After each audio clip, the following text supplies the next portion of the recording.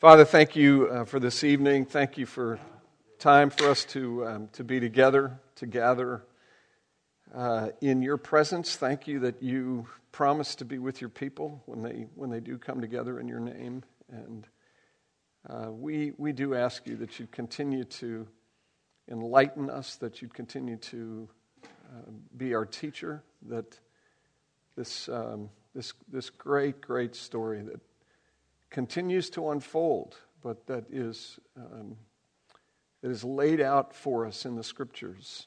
Pray that it would more and more encourage our hearts, capture our hearts, and that we increasingly could see our place in it. So be with us this evening. Bless this time, we pray in Jesus' name. Amen. 3 minutes. I have a question that's been asked, and I'm going to take 3 minutes to answer this question. And the question, it's sort of a twofold thing. The question was asked, what is the difference between our understanding as Christians of the inspiration of Scripture and the Muslim understanding of the inspiration of Scripture? And then sort of out of that, why is it that we accept these 66 books and the authorship of these 66 books as the Word of God, as opposed to the Quran? Both claim divine inspiration, right? The basic difference in the understanding of the nature of inspiration between the Scriptures that we believe to be authoritative and the Quran would be this. The Quran's view, the Islamic view of inspiration, is what is called a dictation inspiration. That when Muhammad supposedly received the Quran, it was dictated to him, and he actually just served as a kind of a conduit, an instrument, if you will, for the writing of the Quran. So it's a dictation understanding of inspiration. Our understanding of inspiration is what we call organic, an organic inspiration, which means that God really does employ, as opposed to a dictation kind of inspiration where the author is passive and is simply a conduit. The Christian understanding of inspiration is that God uses real human agency so that the authors of Scripture really are interacting with their day and time, culture, the needs of their people. When Moses writes under the authority and directive of the Holy Spirit, the supernatural side of things, he's writing with particular people, circumstances, purposes in view. When Paul writes his letter to the Galatians, when John writes the Revelation, he's using his mind. He's more than just a simple pass-through agent. Okay? His mind, his personality, his writing style, his day, his time, all of these things are really and truly engaged in the writing of these books so that there is a real human dimension to them. But it is the divine element, it is God through the agency of the Holy Spirit upholding that process that ensures a number of things, but it ensures in the first place that God gets communicated to the people of that particular day and for His people across all of time exactly what it is that He wants for them to know, and without error. So that the divine element in this organic inspiration, the divine element preserves the integrity of the Scriptures so that they are without error and can be fully trusted. The analogy is the person of Christ. The Word of God incarnate is both fully human and fully divine. And the divine, if you will, nature in Jesus so upholds and preserves and sustains the human in this mysterious union of these two natures that Jesus is kept from sin. So Jesus does not sin, and there is a very real sense in which he is incapable of sin by virtue of that union, the union of those two persons. Well, the Scriptures similarly have both this human element, but it is the divine element that preserves and keeps and safeguards the Scriptures from error. So they really are two different understandings of the nature of inspiration. Now, the question, why do we accept the Scriptures of the Old and New Testaments as being the authoritative Word of God? The answer to that question is Jesus. And beyond simply saying, well, because Jesus accepted the Old Testament books, Moses, the Psalms, and the prophets, as being the Word of God, whether you're a Muslim, a Jew, a non-believing person from complete skepticism from other, the event in human history that you have to deal with is the resurrection.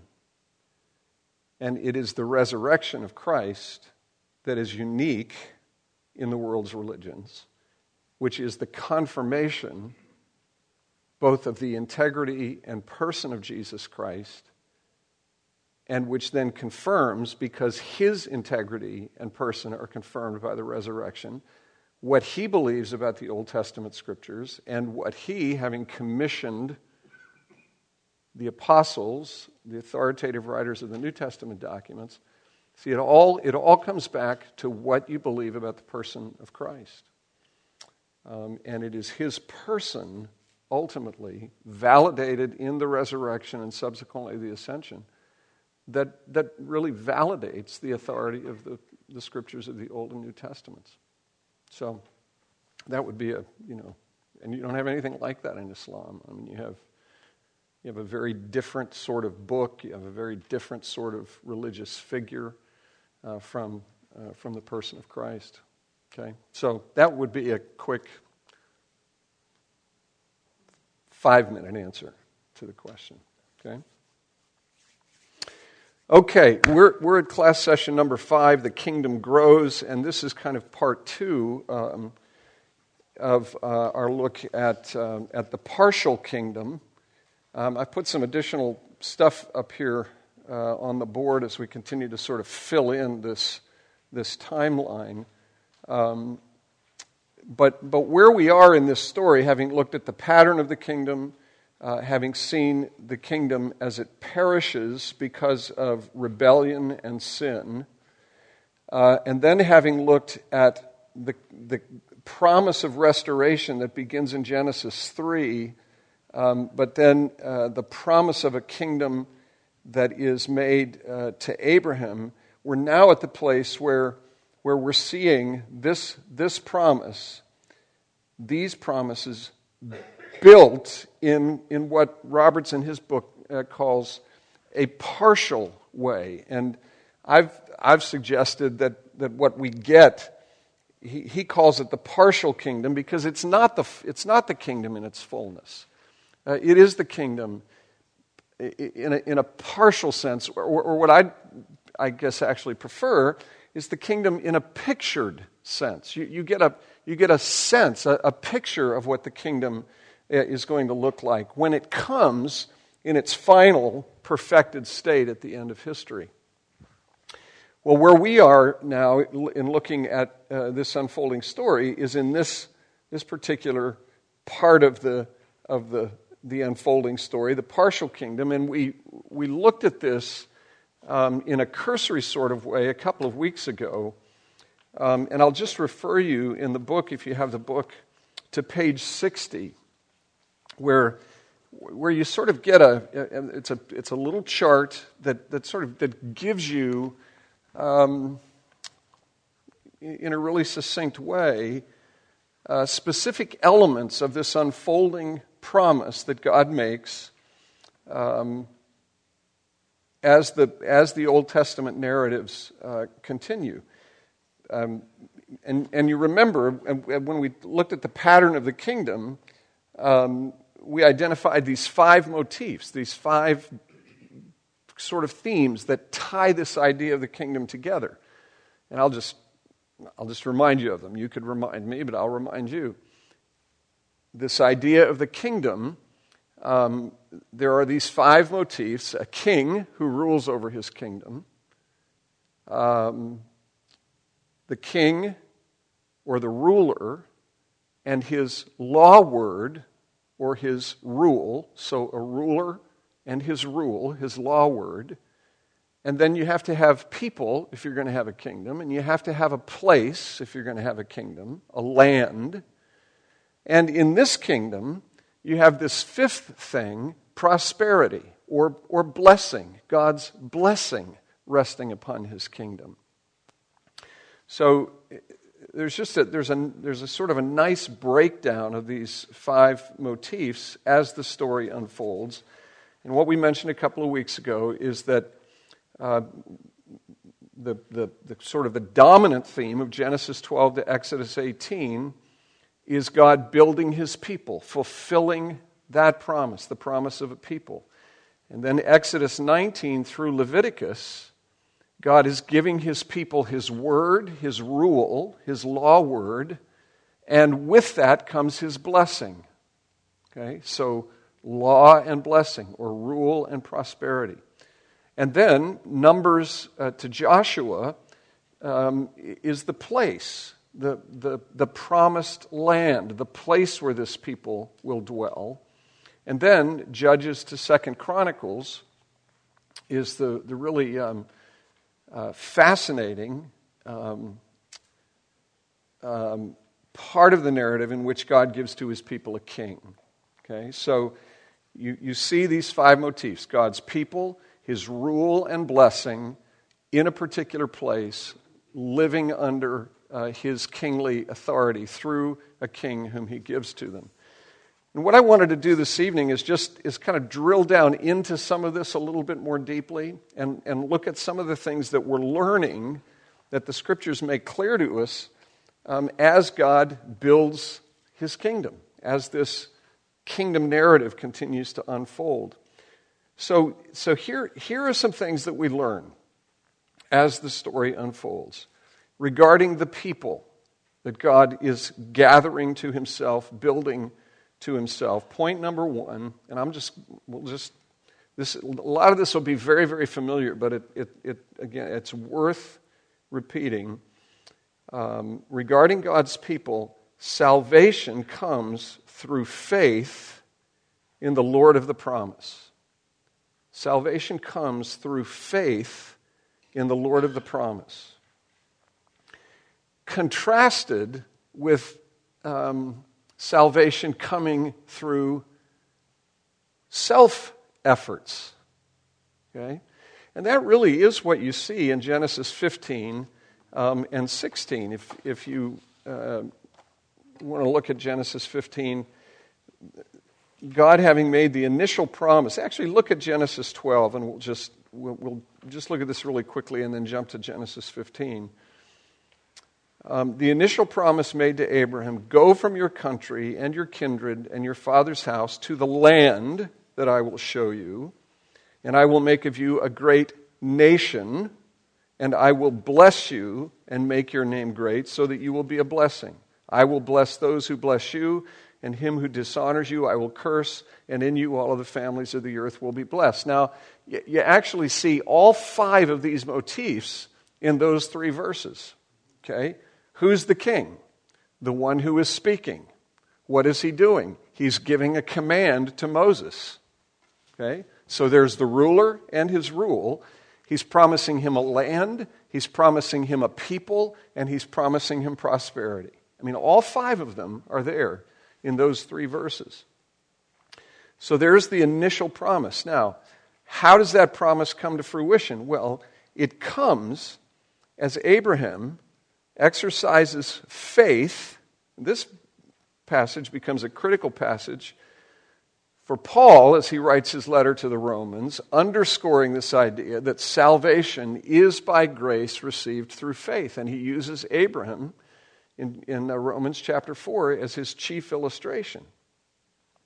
How is this promise of a land, a people, and prosperity going to be fulfilled? Genesis 15. After these things, the word of the Lord came to Abram in a vision. Fear not, Abram, I am your shield, your reward shall be very great. But Abram said, Lord God, what will you give me, for I continue childless? And the heir of my house is Eliezer of Damascus. Now, do you know what Abram's name means? Do you remember this? Father of a multitude. Father of a multitude. So here's Abram running around with Sarah, his wife, with a name that says Father. Hello, I'm father of a multitude. Ah, where are your children? I don't have any.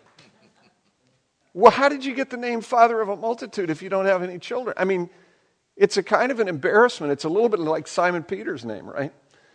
What's your name? Well, my name is one who hears with the intent to obey like a rock. Oh, really? Right? So, I mean, that's Abram's name. Father of a multitude. But he doesn't have any children. O Lord God, what will you give me, for I continue childless? Abram said, Behold, you have given me no offspring, and a member of my household will be my heir. And behold, the word of the Lord came to him and said, This man shall not be your heir, your very own son shall be your heir. And he brought him outside and said, Look toward heaven and number the stars, if you are able to number them. Then he said to him, So shall your offspring be. And he believed the Lord, and he counted it to him as righteousness. So what is Abram doing at this point? Well, he's believing in the promise, right? And that's the means by which God builds a people. As people embrace the promise, embrace the God of the promise. Now, where do things go south for Abram? In the very next chapter, right? Genesis 16, where some of these passages, you kind of hate to point things out because you don't want to get in trouble with half of the population present, okay? But there's a sense in which Abram makes the same mistake that Adam made. I mean, he listened to his wife. Now, I listen to my wife. I really do. And I think it's wise that we listen to our wives, okay? So please, don't hear me saying that we should just dismiss half the human race because they don't have anything to contribute. But it is interesting that Sarah concocts this idea. She has an Egyptian servant whose name is Hagar. Sarah says to Abraham, Behold, now the Lord has prevented me from bearing children. Go into my servant. It may be that I shall obtain children by her. So Abram listened to the voice of Sarah, and we know the story. Okay. Now, is that the way that God is going to fulfill His promise? Is God going to fulfill His promise by human ingenuity, by human scheming, by human plan, by human design? No, He's not.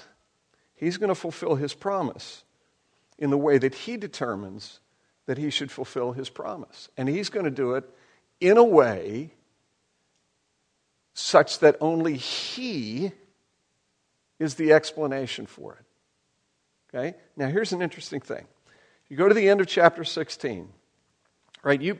Abram's life story begins at the end of chapter 11 of Genesis. So you can start reading about Abram at the end of chapter 11.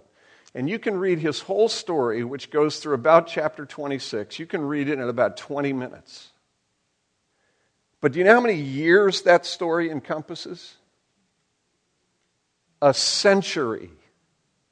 You can read it in 25 minutes, but 100 years transpire from the time he is first called until the time he dies.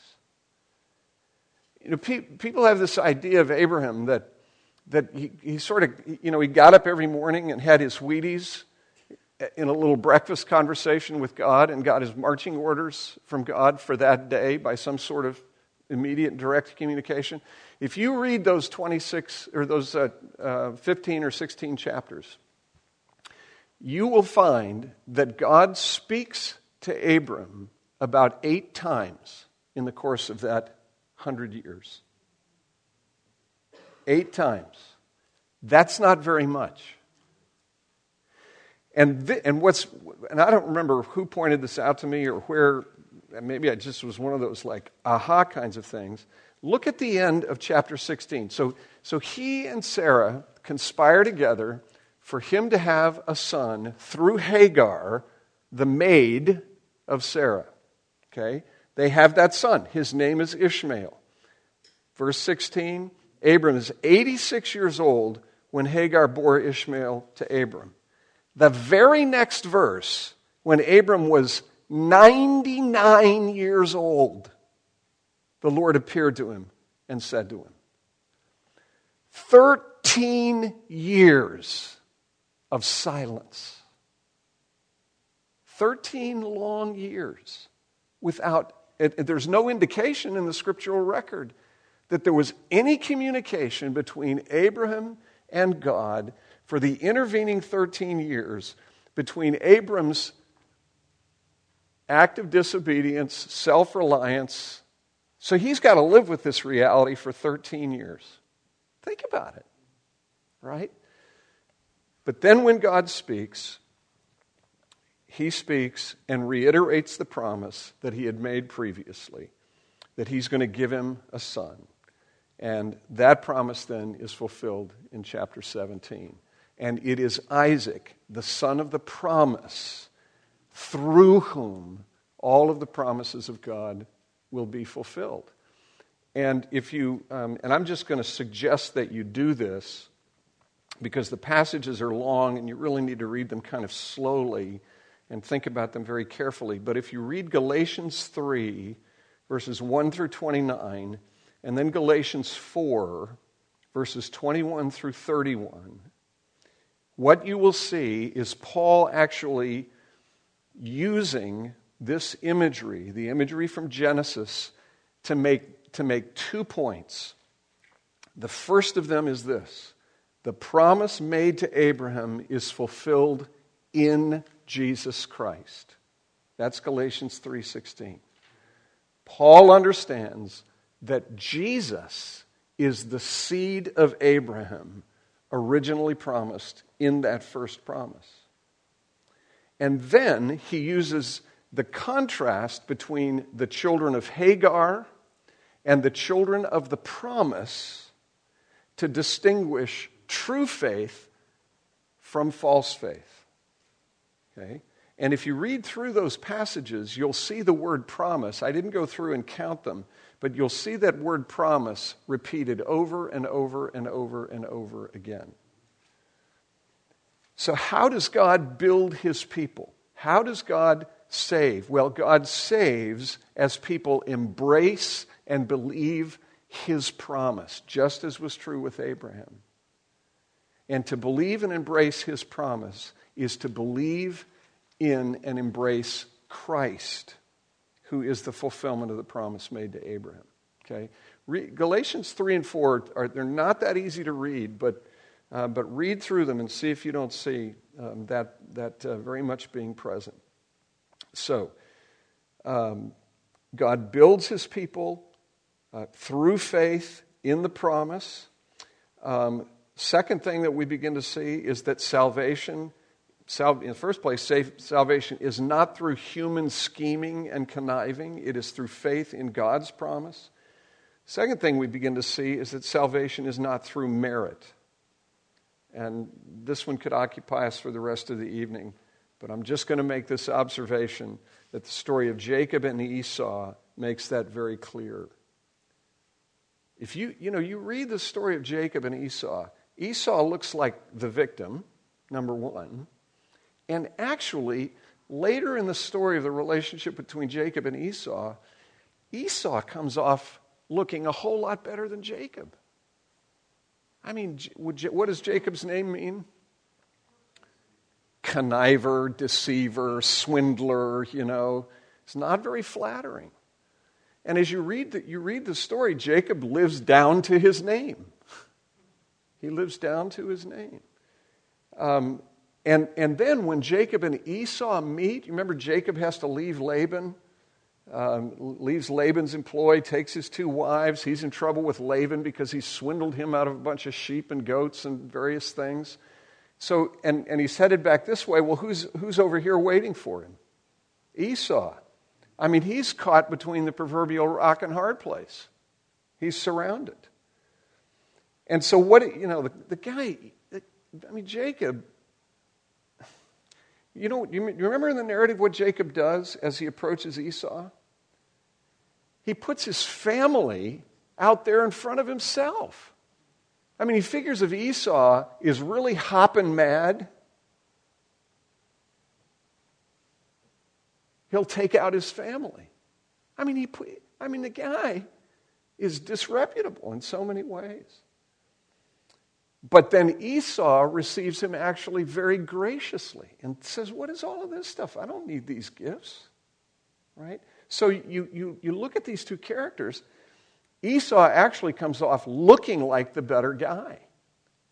But in the mystery of God's providence, Jacob is the one whom God chooses to be the one through whom he continues to work his promise.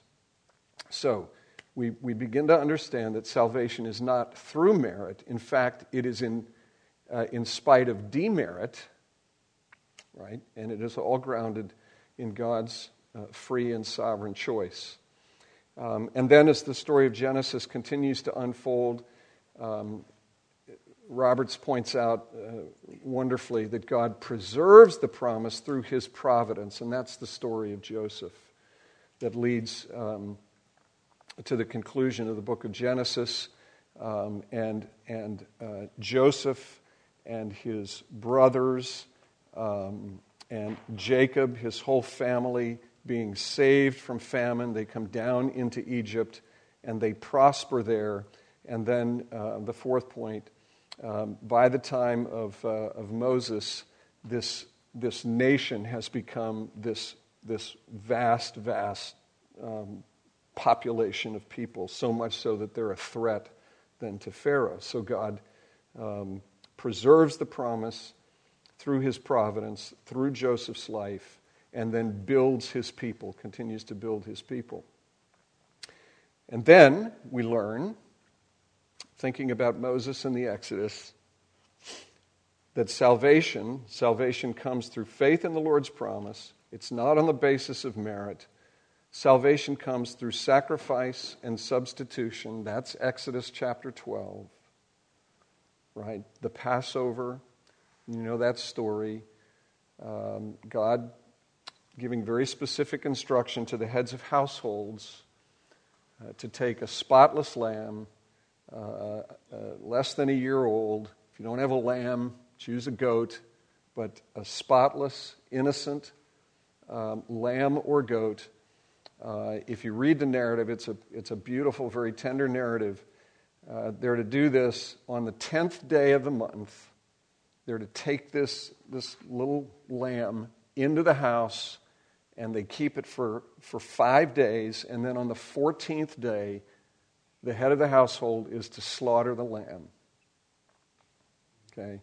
When I talk about this in the Inquirer's class, it's a pretty dramatic thing, actually, if you think about it, because what happens when you take a furry little lamb into your household? Everybody gets attached to it, right? Particularly the kids. And so what are the kids going to learn? Well, the kids are going to learn, and everybody in the house is going to learn, that salvation and deliverance comes through sacrifice, through a substitute. Something of value is going to be sacrificed in order for this household to be spared the death that it deserves. The blood taken from the sacrificial lamb is spread across the doorposts and lintel of the house, and when the angel of death pass over, those who are under the blood are spared the visitation of death. So, salvation comes through sacrifice and substitution. And then the Exodus, the whole Red Sea thing, salvation comes through conquest. And there's a great paragraph that I want to read for you from Robert's book on page 66. A couple of paragraphs. The bottom two paragraphs. And of course the story, the story of the people's deliverance from the power and the authority, the oppressive rule of Pharaoh. Pharaoh certainly knows who the Lord is now. He has saved his people by defeating their oppressor and has revealed himself to be the sovereign God, more powerful than the forces of humankind and nature.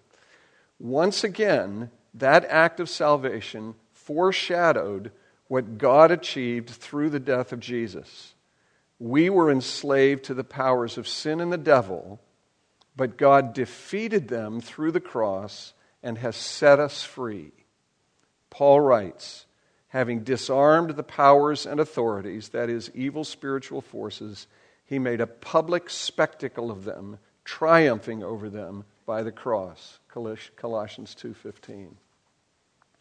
So, I love that emphasis, that little bit of emphasis in the book on the fact that salvation comes through conquest. The cross is a conquest, right? And you think back to the original promise in Genesis 3:15, right? The word that is spoken by God to the serpent. Remember what it was? Seed of the woman. He will crush your head, you will bruise his heel. There's a great conflict that's coming. And in that conflict, the head of the serpent will be crushed. And so in the cross, this paradoxical thing happens. What looks like a defeat actually is a victory. What looks like a humiliation is actually the glory of God. And Christ, in his death on the cross, conquers, overcomes the bondage of sin and the oppression of the evil one. Okay, so just some things that we're learning as we continue to trace the story. Point B, we can do this maybe a little bit more quickly. Rule and blessing prosperity. Again, the initial promise is Genesis 12:2. God promises that he will make a nation of Abraham and that he will bless him. Salvation, we talked about this a couple of weeks ago, so let me just kind of glance at it. Let's glance at it.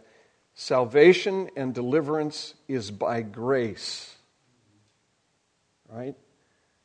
The law is given after deliverance. That's an important point. The law is given after deliverance. The people are in bondage. God acts in mercy to free them, frees them from their evil oppressor, brings them to Mount Sinai. And if you read Exodus 19, it's just this marvelous depiction of God coming down, his presence settling on the top of the mountain with the nation gathered at the base of the mountain, and Moses and Aaron and Joshua and the elders go up into the mountain. Moses receives the law, and the law is given by God for his redeemed people. Right? He doesn't give the law so that they might become his redeemed people. He gives the law because they are his redeemed people. He doesn't give the law so that he might love them. He gives the law because he loves them. And that's a thing that's really easy for us to kind of get inverted, isn't it? You get kind of turned around. We can have this mistaken view of the law, that it's the law that either gets me in God's good graces, or, having gotten me into God's good graces, it's my continual obedience that keeps me in God's good graces. But see, God, in grace and mercy, brings me into his good graces and then gives me his law to order and regulate my life. So the law is a gift. The Word of God is the gift of God, for the people of God, that their lives might be ordered so that they might know the blessings of life that God desires for them to know. So, law and blessing go together. Again, the role of the law is to order our lives, direct our lives. I've got a bunch of asterisks in my notes here directing me to page 68, so I think I'm supposed to read this.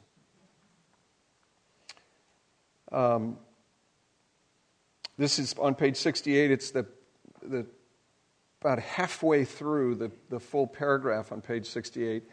If the Israelites are to know God's blessing, they must be brought back under God's rule. They've been living in Egypt under an oppressive ruler. If they're to know God's blessing, they must be brought back under God's rule. Only then will they be able to enjoy a relationship with Him and know His presence with them. If the rejection of God's law brings death and curse, separation from God, the restoration of the law enables life and blessing, relationship with God as He draws near again. The blessing promise is therefore chiefly fulfilled in this period of the history of Israel in two ways: by the giving of God's law on Mount Sinai, and then by His presence with His people in the tabernacle. So, law and blessing go together. God gives His law in order that His people might be blessed. And then, page 70, Roberts points out that the purpose of redemption is relationship, right? That is why God gathers this covenant people to Himself, that He might be in relationship with them. The tabernacle is this wonderful picture, right? You know how the people were arranged around the tabernacle, right? As they would travel through the wilderness for all those years, they would stop, they would set up camp, and they'd erect the tabernacle. This is the enclosure of the tabernacle, and inside is the Holy of Holies, and then there's the holy place, and then there are these various articles that are out here that all have to do with gaining access into the presence of the holy God. The altar is out here, the basins are out here, all this stuff is out here. And where are the tribes? All around it. I have a picture of that. Do you? Oh, yeah. Yeah? Shared it with your Inquire's class. You did? A couple years ago. Oh, that's right. Yeah, that's right. So they're all around, right, by tribes. So you got, and I don't remember which tribes are which, but you got 3 there, you got 3 here, you got 3 here, you got 3 here, you got 3 here. Okay? What is that a picture of? Glorious picture of God in the midst of His people. God dwelling in the midst of His people. Not distant, not far off, but imminent, present. Had a conversation, just a little illustration, conversation with someone recently about worship, and I said there are 2 things, among other things, that I want to try to capture in services of worship, and there are these sort of twin attributes of God. The attribute of God in His transcendent glory, because He's big and glorious, and He is above us. But the other thing that we want to capture is this: His immanence, His nearness to His people, His being present with His people, in the midst of His people. So when I, week by week, and maybe you've heard me say this before, but just watch the flow of the service. I mean, I don't pull it off necessarily well. I'm not saying I do. But in selecting hymns, the music that we sing corporately as a congregation, the things that we pray, the way we structure stuff, I'm trying to capture those twin realities of God's transcendence, His greatness, His majesty, and His glory, and the remarkable thing that the God of glory is pleased to draw near to His people and dwell in their midst. So those middle hymns tend to be more affectionate and relational. And the opening hymn tends to be more an attempt to capture something of God's transcendence. And that's what you see here as God rules His people, governs His people. He's pleased to be in the midst of His people. And the tabernacle is a great picture of that. And then, again, thinking about the tabernacle, the structure of it, and I need to get this kind of more clearly in my head, exactly what the internal architecture of the temple is. But the critical thing is that the Holy of Holies is back here, separated by this massive curtain, right? And there's only, and you know this, right? There's only one person once a year who gets to go into the Holy of Holies. And who's that person? The high priest. And when he goes, what does he take with him? He takes the blood of the sacrificial goat. And Leviticus 16 describes what is to be done on the Day of Atonement, Yom Kippur. And what is to be done on the Day of Atonement, there's a whole bunch of stuff, and it's really worth reading and meditating on. There's a whole bunch of stuff that goes on that day, but the most dramatic thing, the critical thing, is that there are two goats involved in this. And the first goat is slain, and the blood of that goat is taken into the Holy of Holies and is sprinkled on the ark, on the four corners of the Ark of the Covenant. Blood, a sacrifice standing between God and his people. And the other thing that happens, and this is powerful, is the high priest takes the second goat, and what does he do? Puts his hands on it and lets it go. What does he do before he lets it go? He puts the sins of the people on. He confesses the sins of the people. He places his hands on the head of the scapegoat, and he confesses the sins of the people. Now, what's being depicted there? This is beautiful and powerful. What's being depicted? The transfer of the sins of the people through the high priest to the scapegoat. So now who's bearing the sins of the people? The scapegoat. And what happens to the scapegoat after the high priest does this? He doesn't turn him loose. He takes him out. There's a particular person who is commissioned to take the scapegoat from here, where? Out into the wilderness. And what is the expectation? What's going to happen to this little scapegoat out in the wilderness? Here's a visual image. Jurassic Park. You remember, have you all seen the movie Jurassic Park? Enough of you have. There's a scene in Jurassic Park where they put a little goat in a cage trying to entice a Tyrannosaurus Rex to come up, near the big electric fences so that people can see the T-Rex. And you blink, and what happens? Cage is gone, and poor little goat is gone. There's just a little leash that's kind of flapping in the breeze. Right? What's the when the scapegoat bears the sins of the people out into the wilderness, he's gone. And what goes with him? The sins of the people. When he perishes, what perishes with him? The sins of the people. So, a blood sacrifice has been offered, a substitute for the sins of the people, and the sins of the people have been borne away from the presence of God. So now what can happen? There can be fellowship between a holy God and an unholy people. Now, where does this come to consummate expression? Bingo. In the cross of Christ. Where was Christ crucified? Outside the gates. Where was Christ crucified? On a cross, suspended in the wilderness between heaven and earth. What was he bearing on the cross? The sins of his people. And who was he as he died on the cross? The high priest who offered himself as the sacrifice. I mean, all of this imagery comes to its... I don't know very many Jews, and I don't know any of them well enough to ask them this question. What do you do on Yom Kippur? What does that day mean to you? I'd really like to know. Because our Yom Kippur, our Day of Atonement, was the day that Christ the scapegoat bore our sins on the cross in the wilderness offering himself as a perfect and sufficient sacrifice for the entirety of our sin. Right? I mean, it is an incredibly dramatic thing, this thing that happens that means now that there can be reconciliation between a holy God and an unholy people. And I just reference Hebrews 10, verses 19 and 20.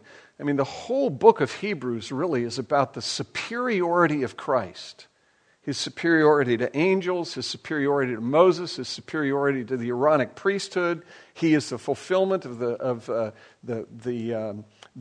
image of Melchizedek, the Prince of Righteousness, the Prince of Peace. Okay? The whole book of Hebrews, particularly as you get into chapter 7, 8, and 9, and 10, that talk specifically about sacrifices. The whole point of the book is to elevate Christ in his superiority over all of the Old Testament types and shadows. Okay? So, the purpose of God is relationship, God in the midst of his people, and reconciliation between a holy God and an unholy people is effected through sacrifice. Okay? Mike, just one little thing. In the tabernacle inside before the Holy of Holies, there's two other things there. There's a table of showbread to the right, and there's a candelabrum to the left. Mm-hmm. I think each represented. Yeah, all of these things have lots of symbolism. I mean, the main altar of sacrifice is out here too, and the sea, the basin. I mean, all of these things have symbolism and significance, and I don't remember. I'd have to,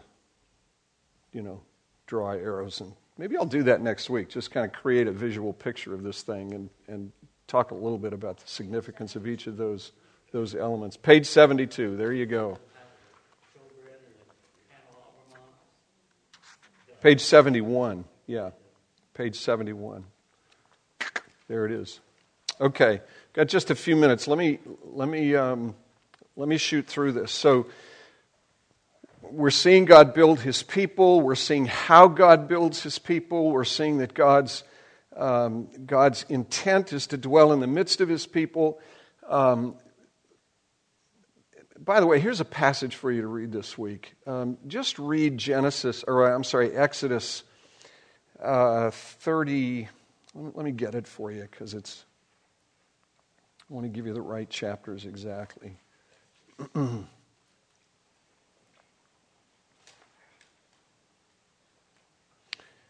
Read Exodus 33, 34, 35. 32, 33, and 34. Here's what, that is the scene when Moses goes back up into the mountain to get the law for the second time. He comes, he gets the law, he comes down, the people have made the calf, they've committed spiritual adultery. Moses breaks the tablets. Now, what is the significance of that? Game over. The marriage contract is being annulled. Okay? But then Moses goes back up. God relents. Moses goes up. Moses intercedes for the people. It's a great picture of Christ. Intercedes for the people.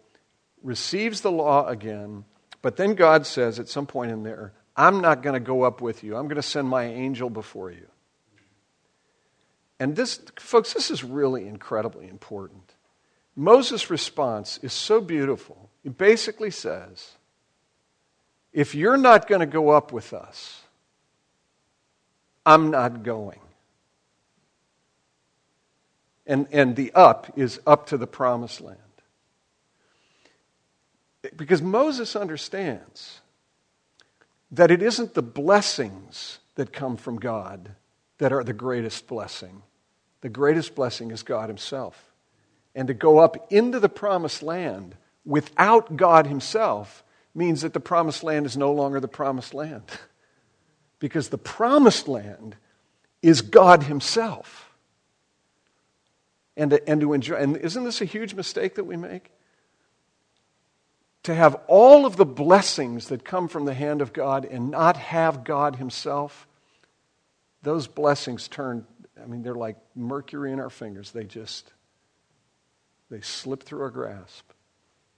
So when we say that God's desire is to be with his people and to bless his people, the greatest blessing is the blessing that he is himself. He is the blessing in the midst of his people.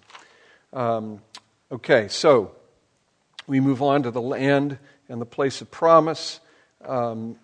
There is, in this story, you know that after they pass through the Red Sea, they get up to the gates of the promised land. This is Numbers 13.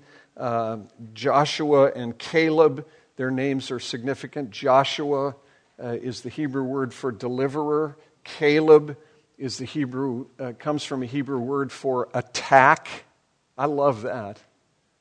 Right? So there you get another little picture of Jesus. Jesus, the deliverer attacker, the deliverer conqueror, who leads us into the promised land that he's going to secure for us. They get to the gates of the promised land, Numbers 13. They send the 12 spies into the land. They come back. 10 of them say, not a good thing. The cities are strong. The walls are high. The people who live in those cities are big and nasty. Yeah, it's a land flowing with milk and honey, but we can't take it. 2 people say, we can take it. Joshua and Caleb. Right? And look, can we just have a little fun here? I love living in a democratic land, but sometimes when everybody gets a vote, it's a bad idea. Because the vote is 10-2, the majority wins, and everybody loses. Everybody loses.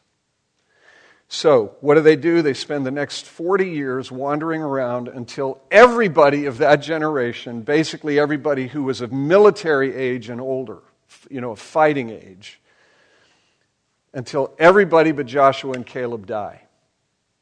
And then they come back, and Joshua leads them into the promised land. The point that Roberts makes in this little section is that God is faithful, but will the people be? And the question is put by Joshua to the nation Israel. Basically, will you serve the Lord your God, the God who has been faithful? And this is where that passage comes from, or that passage is found, that gets reproduced in these little things that people stick on their doorposts, right? As for me and my house, we will serve the Lord. Those were the words of Joshua. I don't know what you're going to do as a nation, but this is what I'm going to do, and this is what my house is going to do. We will serve the Lord. And that's the challenge now. God has demonstrated his faithfulness. Will the people be faithful? And as you move through Joshua, and then you get into the period of the judges, the answer to the question, will the people be faithful, is no.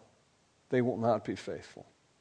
And you get this cycle through the judges of people forgetting the Lord, being disobedient, rejecting the Lord, engaging in idolatry in the land, and then God sending a foreign power of some kind to discipline the people, and then the people cry out to the Lord, and the Lord sends them a deliverer. And that's the cycle that you see over and over and over and over again in the book of Judges.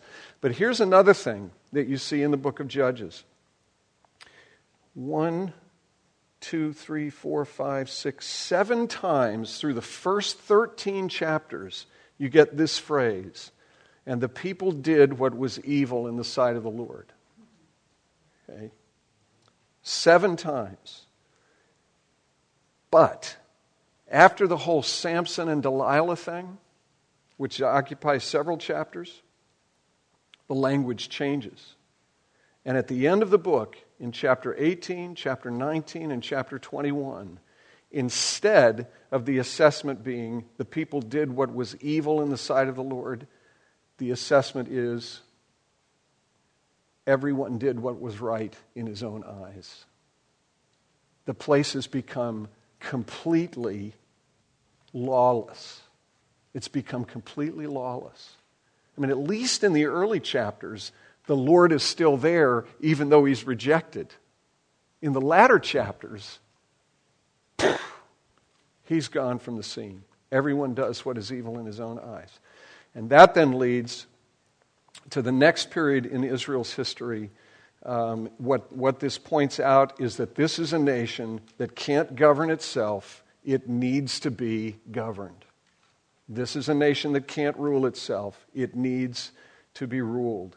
And so beginning with 1 Samuel and with Samuel is the story of the birth of and then the growth of the monarchy under Saul and David and Solomon. And that begins in 1 Samuel 8 when the people ask for a king.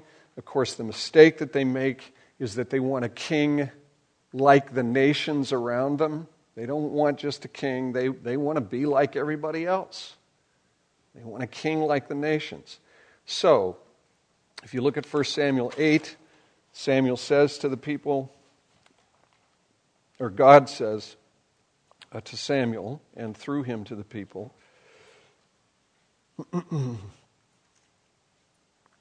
verse 7, the Lord said to Samuel, obey the voice of the people in all that they say to you, for they have not rejected you, but they have rejected me from being king over them.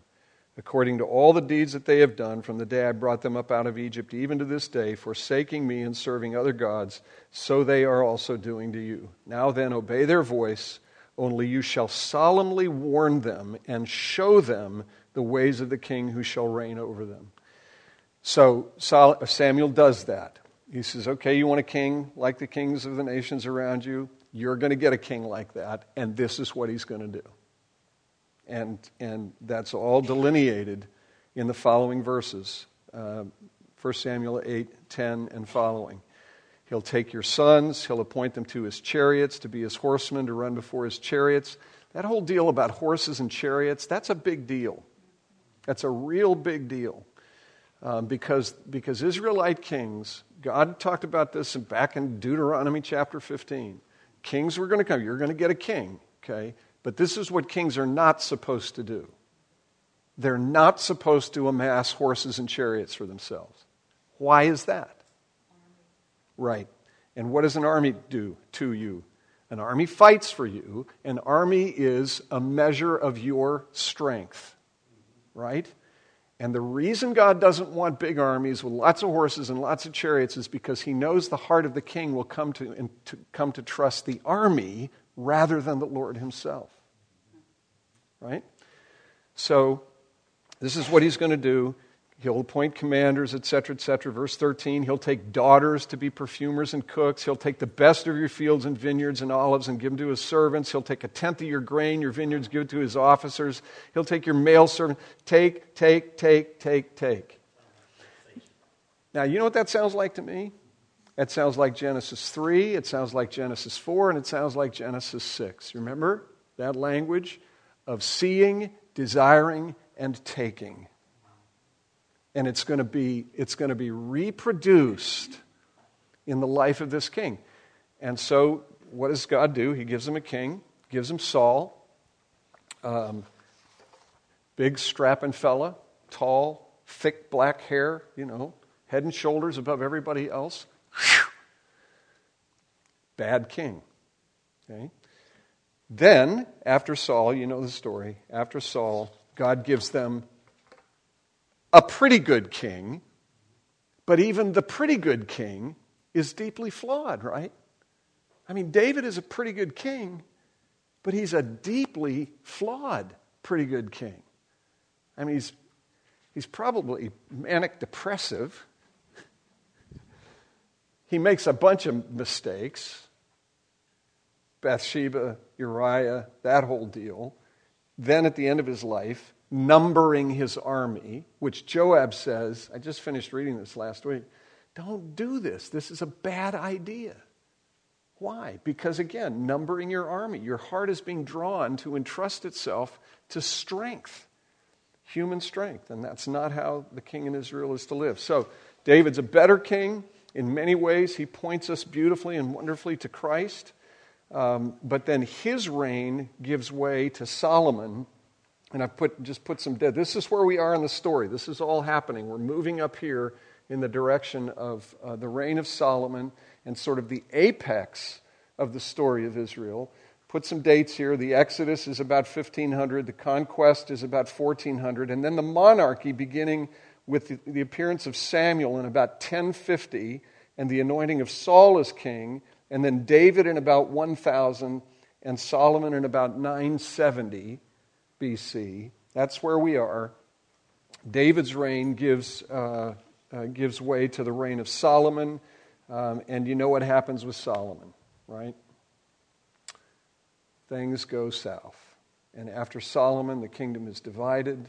There's war between Israel and Judah, and this glorious sort of apex that's described in 2 Kings 4 crashes over the next couple of centuries to the place where Israel then, because of disobedience, Israel is the 10 northern tribes are overrun by Assyria, and then about 120 years later or so, 170 years later, the southern kingdom is overrun by Babylon. And the kingdom then is dismantled. And we'll talk about that a little bit more next week. Okay, so that's where we are. We see the kingdom being built. We see how God builds his people. We see what God's intent is in building his people. And then, tragically, we see that this really isn't the fulfillment of everything that God intends, because it comes crashing to the ground. All of which leaves us gasping for the true fulfillment of the promise, which comes in the person of Christ, as we know, and in Christ's people, his church. Okay? It's 7:05. Let's pray.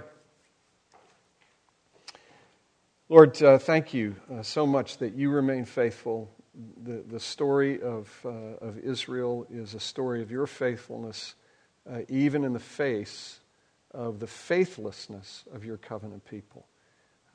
But thank you that through all of this history, as Paul reminds us in Romans 9, 10, and 11, you're preserving a remnant, a faithful remnant. And it is out of that remnant that you would bring forth the Savior, who would be a Savior not only of a particular ethnic group, but who would be the Savior of a people from every race and nation and tribe and tongue.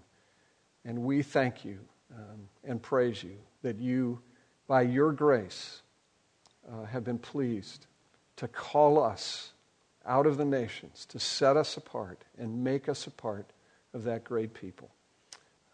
We thank you for that and praise you for it in Jesus' name. Amen.